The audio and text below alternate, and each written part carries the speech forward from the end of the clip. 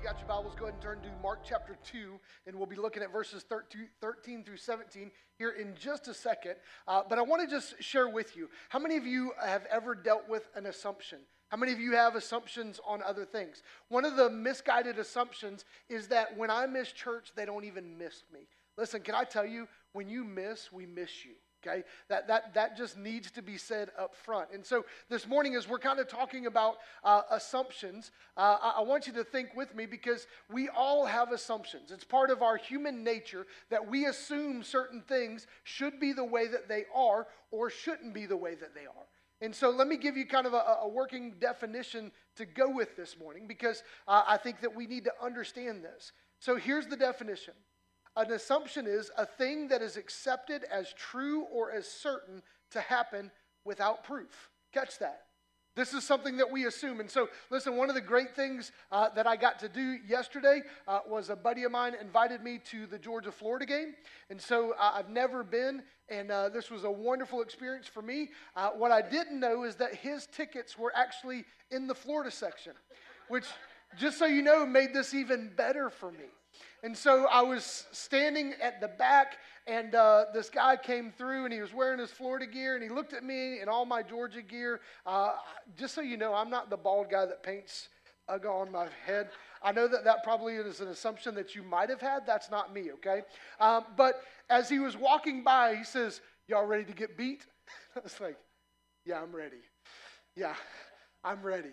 And I didn't say anything, because if you know this and this, there's not much room between those two. So I just kind of let it go. And then when he got done and he was leaving about halfway through the third quarter with the rest of the majority of the Florida fans, and he walked by me and he didn't say a word. And I was like, "See y'all later.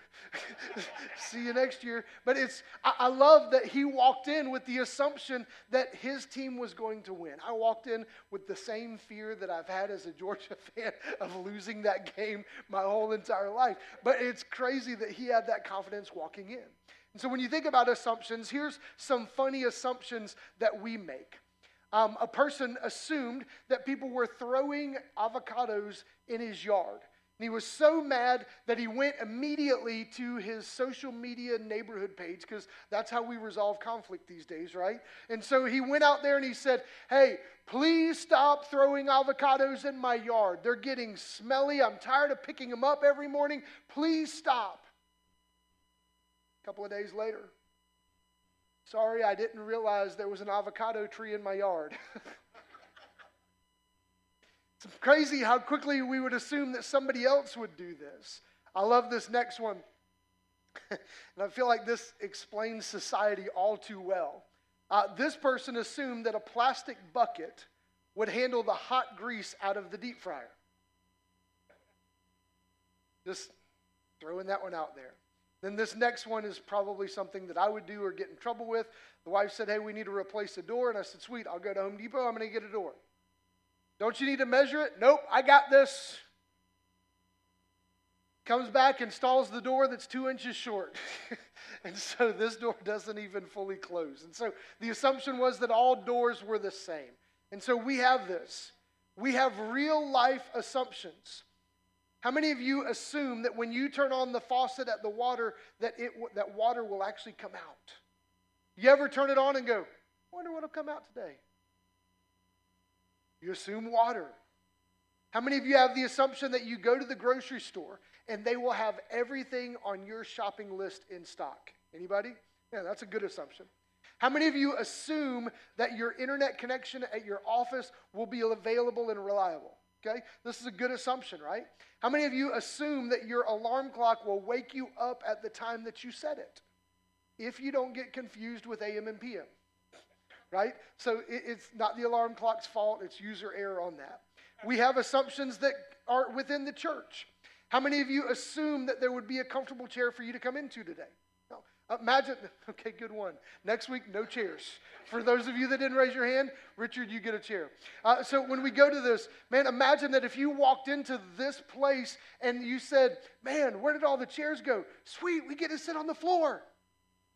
Said nobody ever. Some of you assumed that the room would be slightly cold. Okay, good. Amen. I'm warm-natured. Sorry. How many of you assume that there should be coffee and donuts? Because listen, we can't worship without coffee and donuts. Amen? I mean, it ain't even church if we don't have that. That's right. How many of you assume that the pastor would deliver a great sermon as always? Okay, good. About 3 of you guys. So I was kind of hoping not to have to quit my job after that, but we'll see. Man, it's crazy that so many people have assumptions about Jesus. They assume that he would be this way, or he's done this, or an assumption that we have. And listen, if you've shared Christ with a lot of people, you've heard a lot of different assumptions of who Jesus is and the things that he did. There was an immediate assumption that we're going to deal with this morning, that the religious leaders thought that Jesus would condemn instead of accept.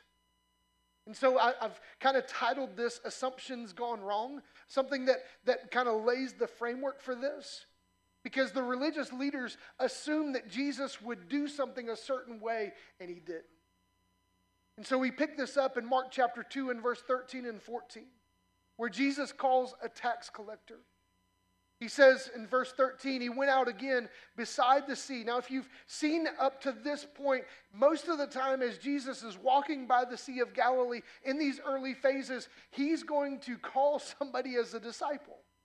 He's called fishermen. He's called now Levi, this tax collector. And so understand that as Jesus was walking by the sea, this crowd was following him, and he was teaching. And all the crowd was coming to him, and he was teaching them. Verse 14, and as he passed by, he saw Levi, the son of Alphaeus, sitting at the tax booth.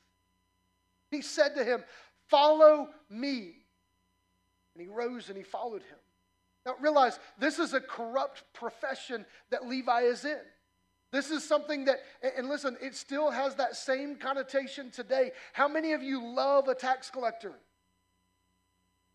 Sweet. About as much as expect me to preach a good sermon. Good. I got that. No, I'm just kidding. This was something, and I love the understanding here. He says, to understand the weight of this account, it's essential to understand what it meant in this culture to be a tax collector. These are Jewish men working for Rome. If you understand the Roman oppression that was on the Jews, this was this heavy presence. These Jewish men working for Rome who are known for lying and stealing. They are traitors and thieves, and respectable Jews had no fellowship with them. So Jesus goes to this person that is an outcast, a person that is hated, a person that would not be welcomed within the Jewish community, and he says, "Follow me." To give kind of a context for the Levites or for Levi and the people that would be in his community, people that would be his friends. A Jew who did this profession disqualified themselves from a couple of things. The first thing, a Jew who did this disqualified himself from being a judge or a witness. If this person was going to be called upon to judge an occasion or to even simply be a witness to say, hey, I am an accurate witness of what took place, they would not hold them as a valid witness. Imagine that when they went into this profession, they were expelled from the synagogue. The Jewish people would tell them, you are no longer welcome at the place of worship. You can't be here. They were considered a disgrace to their family. If a tax collector touched a house, catch this, if a tax collector touched somebody's house, it would now considered unclean and have to go through a ceremonial cleaning because the tax collector touched the person's house. This is astounding to me. The Jews were forbidden to receive money and even tithes from the tax collectors.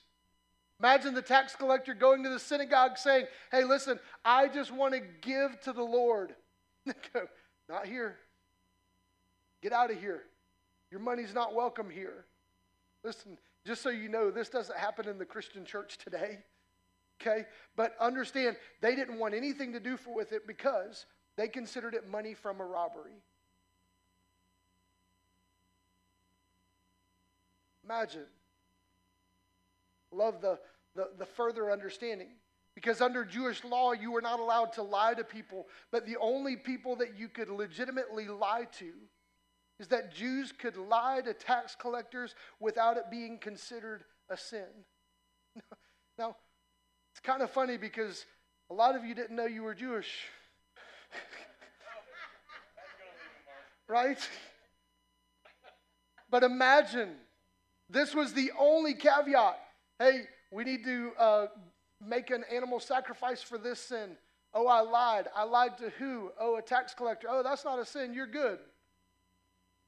Imagine, this is the Levi that was being called to be a disciple. Levi's response in the midst, and can you imagine the crowd that's surrounding him looking at Jesus going, Jesus, you got the wrong guy. That's a tax collector, not him. You imagine the disciples that were following going, Jesus, listen, I want you to understand, we chose to follow you, but I want nothing to do with this guy. This hated profession. It's amazing because a lot of times we look at Jesus, and if we were instructing Jesus to how to have a successful ministry, we would tell him, hey, find the people that are charismatic, find the people that are likable, find the people that are liked, and they will be able to help you further your ministry. Jesus goes, no, I'm going to take this guy. Most hated in the community.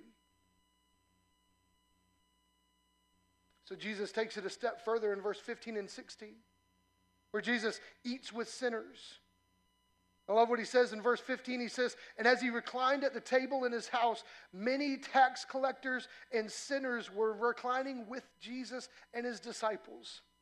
So listen, imagine this crowd and these disciples and these religious leaders waiting for Jesus to teach, saying, Jesus, please teach us everything that you know except for how to love this tax collector. Leave that one off. Levi opens up his house. Jesus says, let's eat a meal together. And to understand Jewish context and understand historical context, you were only eating with people that you wanted other people to know that you were with. This was a huge deal. To give kind of the occasion of understanding, this would be the equivalent of eating with people that were the worst in society and somebody seeing you with them and you being embarrassed.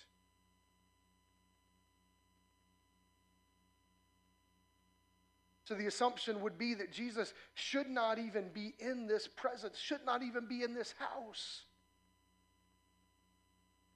Definitely shouldn't be with these people. Verse 16, and the scribes and Pharisees, when they saw that he was eating with sinners and tax collectors, said to his disciples, why does he eat with tax collectors and sinners? What is he doing here? To give kind of a little bit of a further understanding here, it would be like you seeing me at a place that I don't belong and you just assuming that I'm sharing Christ with them. And most of the time the assumption would be like, there it is, I knew our pastor was going to do that. Listen, the reality of what's taking place is that the religious leaders are looking at Jesus going, hey dude, you crossed a line. We thought you were the Messiah until you walked into this place with these evil sinners.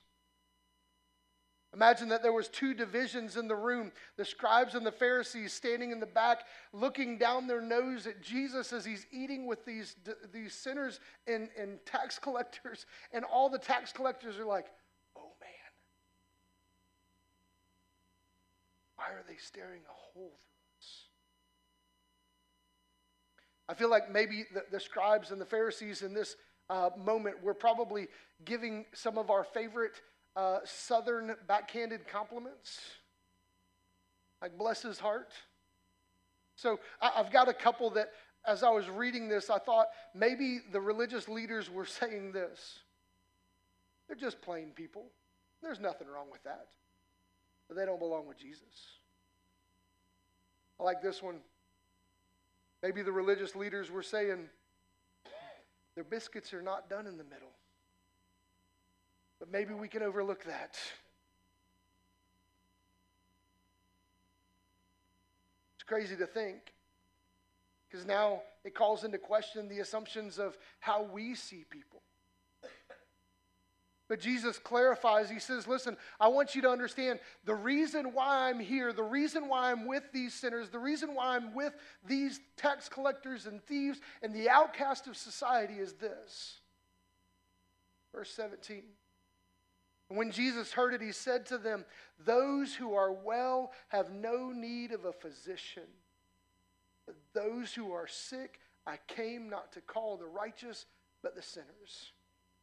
Can I tell you the thing that makes no sense to Jeff Hubbard?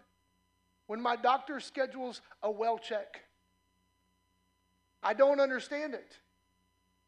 Yeah, Doc, I'm not sick. Yeah, but you're probably going to be. We know you, right? We need to do blood work. You're overweight. Doc, it's always been that way. Doc, come in, do this. Come in, do this. And I'm sitting there going, listen, I only want to go when I'm sick. Jesus clarifies to him and he says, the sick need a physician. It's crazy that Jesus clarifies to them that the reason that I came is not to affirm the religious, not to make you guys feel better about what you are doing, but to come to the sick. Jesus gives them the implication that you are not well as religious leaders. You need a doctor too.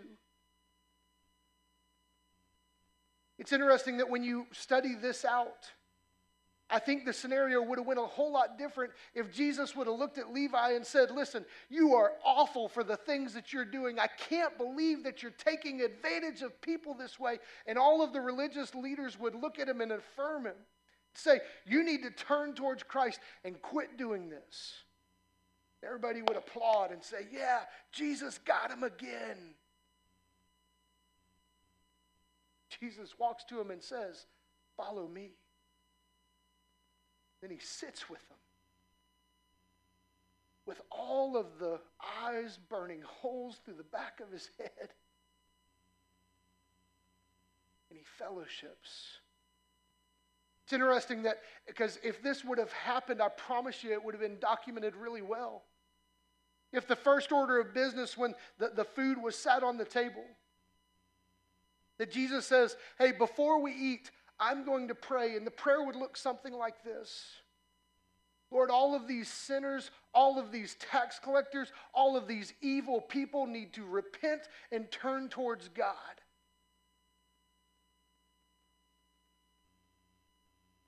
There's no mention of Jesus calling out any of their sins in this moment.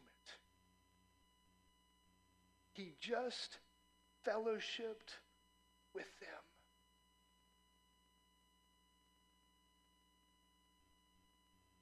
Jesus came for sinners, but he's given this warning to the self-righteous. I love how one author documented, he said, while the Pharisees may not have understood, Jesus was warning them of their own self-righteousness. Jesus is warning them of the futility of trusting in their own religious works and their adherence to the law.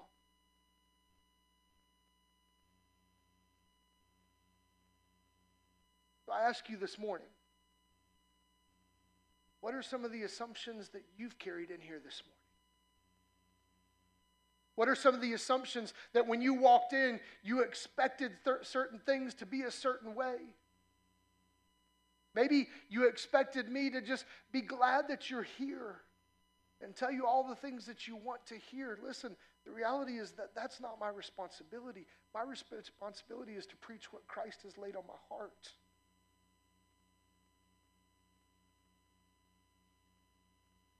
Well, let me deal with a few wrong assumptions. I tell you that assumptions keep us from doing God's work. Let me play this out just a little bit. We assume immediately that God can't use us. And if I've heard this once, I've heard it 100 times. God hasn't given me those gifts and the abilities. God can't use me to do this. And I tell you, nowhere in Scripture does it ever say that God calls the qualified. We assume that we're not good enough. The reality is that is a true assumption, but it does not keep us from doing the work that God's called us to do. We are not eloquent enough. We are not trained enough. We are not this. And we begin to label all of these different things. Can you imagine if Levi looked at Jesus and go, hey, not sure if you're new here, but I'm a tax collector. Everybody hates me. I don't think you want me to be with you. Listen, if you've come in here with the assumption that Jesus can't love you, I'm sorry, but you're wrong. Listen, the world that's around there is telling people Jesus doesn't love people anymore. Whatever your profession, whatever your background, whatever you're going through, I promise you, in this place, Jesus loves you and cares for you. One of the assumptions that keeps us from doing God's work is that we think God should do it a different way. See, we're very similar to the scribes and the Pharisees in this moment. Jesus, you could do more good if you found the right people. Jesus, you would do a whole lot better for your ministry if you just got the right people in place. And I think one of the assumptions that we make is that he's not doing it the way that we think, so he must be doing it wrong. Look, one of the things that I hate is sometimes he doesn't do it on my time schedule.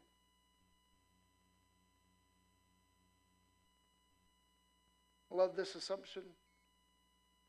We compare and you go, listen, he hasn't done enough to ask me to do anything. I've been praying about this for years and he hasn't done this, so I'm not going to do what he's asked me. What assumption is keeping you from doing the work that God has called you to do? Second, don't assume your righteousness is greater than Jesus' love for sinners. Matthew Breeden says it this way. As American church attenders, we can very easily find ourselves in the position of the Pharisees, trusting in our religious habits and looking down on those who are less pious. Jesus' interaction with the Pharisees should remind us of our own position as sinners and of the danger of self-righteousness, both to ourselves and to others. I love the passage of Scripture that kind of correlates with this in Romans chapter 9, verse 30 and 31. Paul lays out this understanding of Gentiles and Jews. And he says, what shall we say then? That Gentiles who did not pursue righteousness have attained it? That is a righteousness that is by faith. But that Israel who pursued a law that would lead to righteousness did not succeed in reaching that law. Listen, the reality is that grace is in the midst of this. Jesus is not looking at you, seeing what you have to offer him. He is laying it on the table and saying, I've come here for you. Third assumption. Don't assume Jesus can only save good people. Listen, if you've read throughout Scripture, this is a continued theme with Jesus. Listen, this gives a guy like me hope. This should give a people like you hope that God doesn't just save good people. And Jesus went out of his way to pursue all types, all sorts of sinners. We must be just as faithful to go to those who need Jesus with the message of salvation. Listen, your assumption says this person would never respond to Christ. This person, look, you don't know my coworker. You don't know what they do. You don't know how toxic of an environment they create. I tell you, do you know Levi? I want you to imagine something for just a second. Imagine that somebody assumed that about you. Imagine somebody assumed that Jeff Hubbard was too prideful or too arrogant or too this or too whatever, and he'll never place his faith and trust in Christ. We wouldn't be sitting here today if somebody had listened to the assumptions that you hold on to and use over and over and over.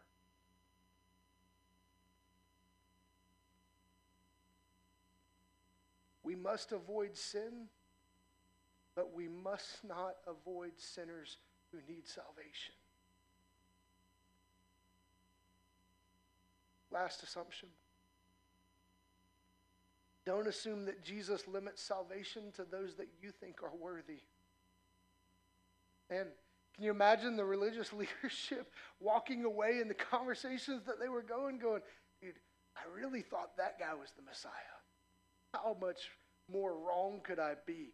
He just invited a tax collector. Conversion of Levi and others in this passage is a good and helpful reminder to us that all who repent and believe will be saved.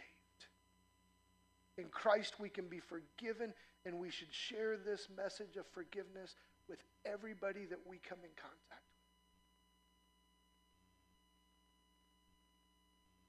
So I've laid out a passage of Scripture to you that deals with your assumptions.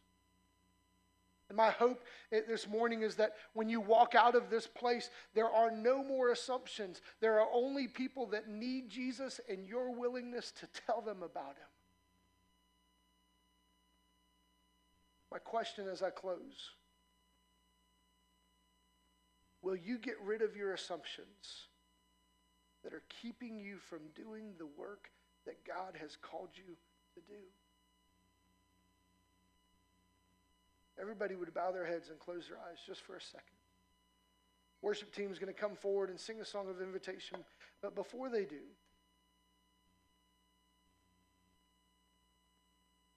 I want you to begin to kind of scroll through in your mind. What assumptions did you bring in here today?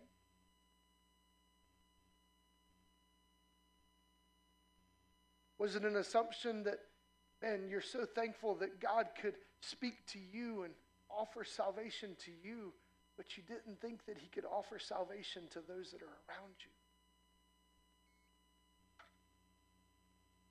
Maybe it was an assumption of that I should be affirmed, or everything should be my way, or what I should want. Listen, whatever assumption that you brought in here this morning that is keeping you from doing the work that God has called you to do, it's time to get rid of it.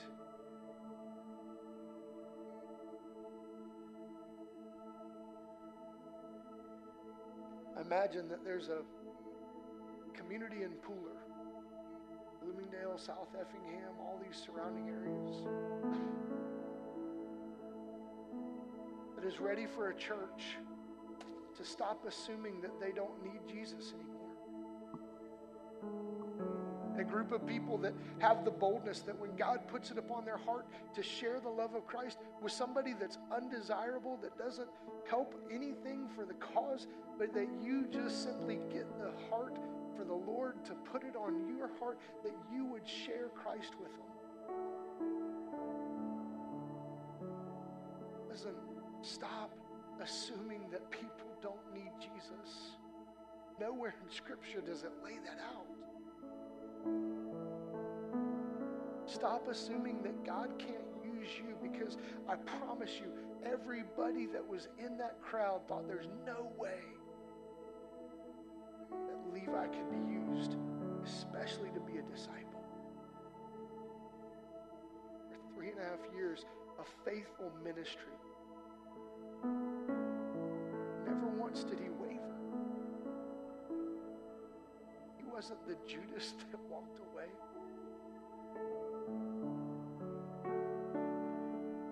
I ask you this morning, get rid of the assumptions.